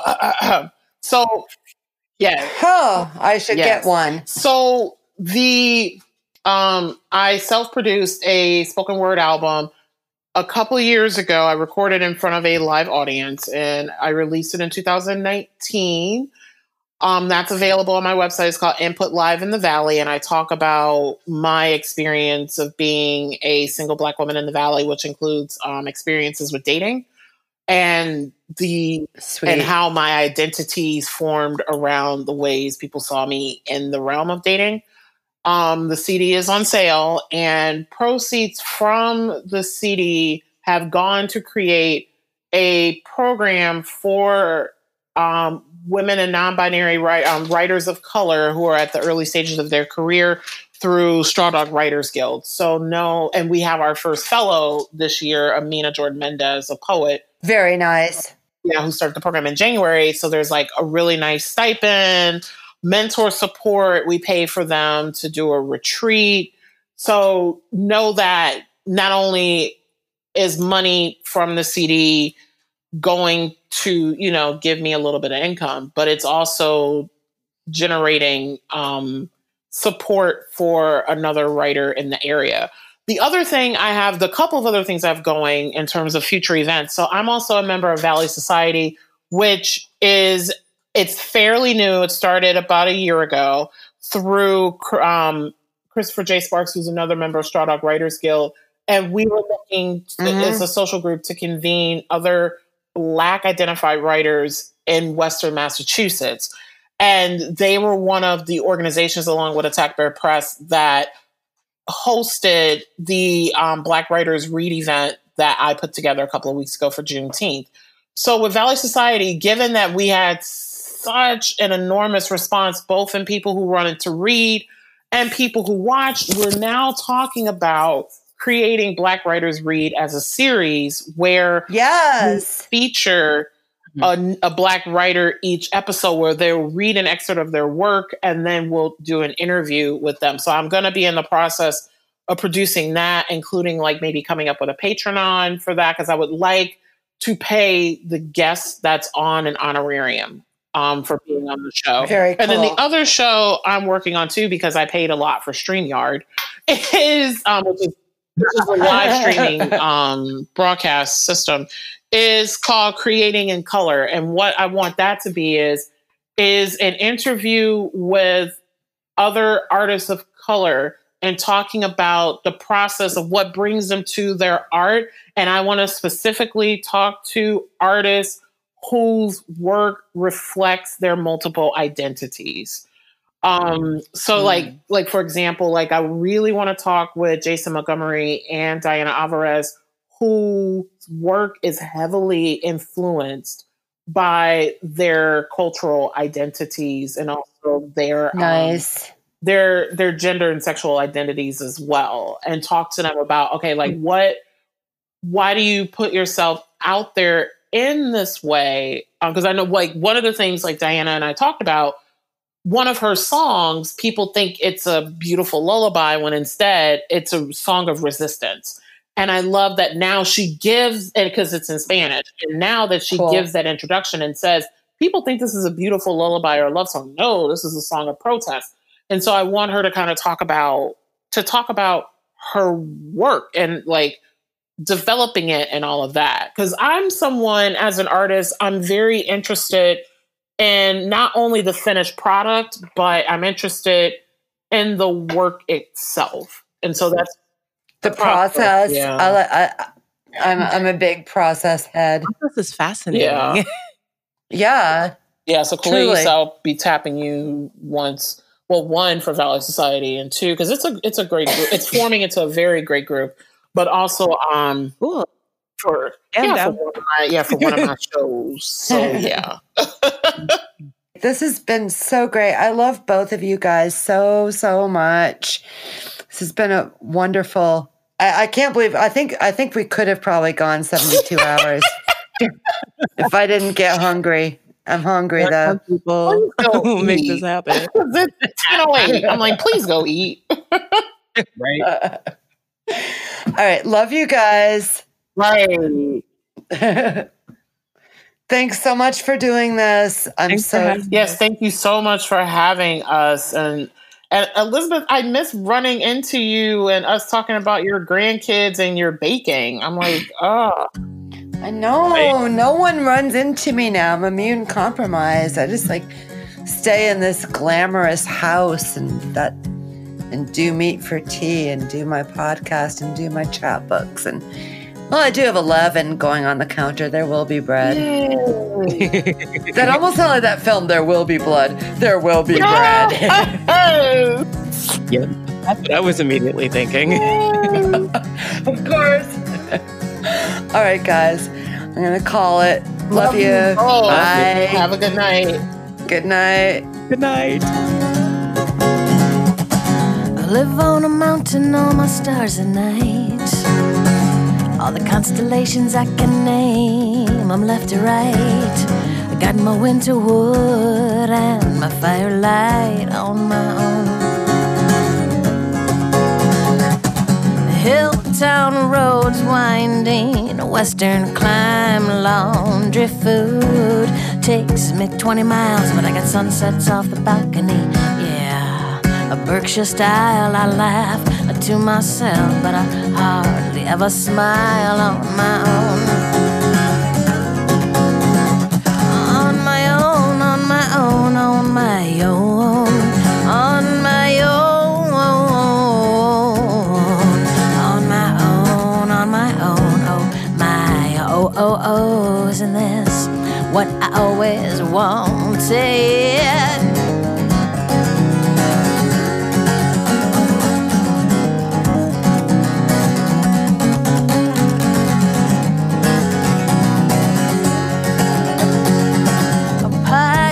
Regret in the stainless sink. All there really is to do is sit and think and press rewind and reflect on my foolishness and neglect on my own. Back roads and shortcuts I love to find, like when I drive in Brooklyn and you would just roll your eyes, or some lead us somewhere, some dead ends, kinda like our love that turned into friends, kinda like our love that turned into friends.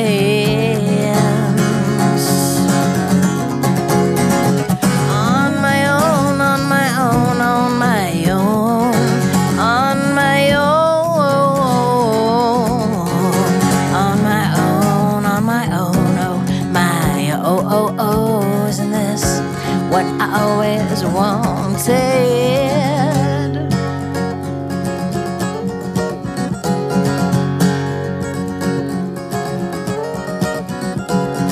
Well, I still love you. I still love you.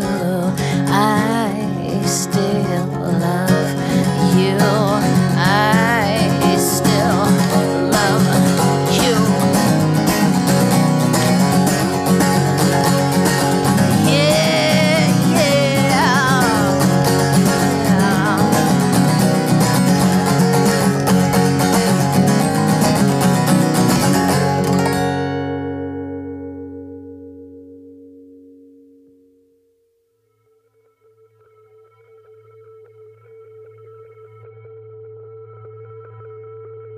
The Meat for Tea cast is produced by Elizabeth McDuffie and Meat for Tea, The Valley Review.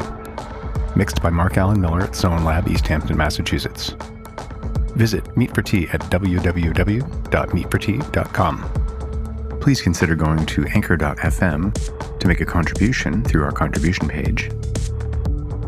You can reach us through meatforteacast@gmail.com, or you can leave a voice message at anchor.fm/meatforteacast. We welcome suggestions for contents for the Meat for Tea cast. If you've attended a Meat for Tea Circ and want to hear from one of the bands or one of the spoken word contributors, please let us know.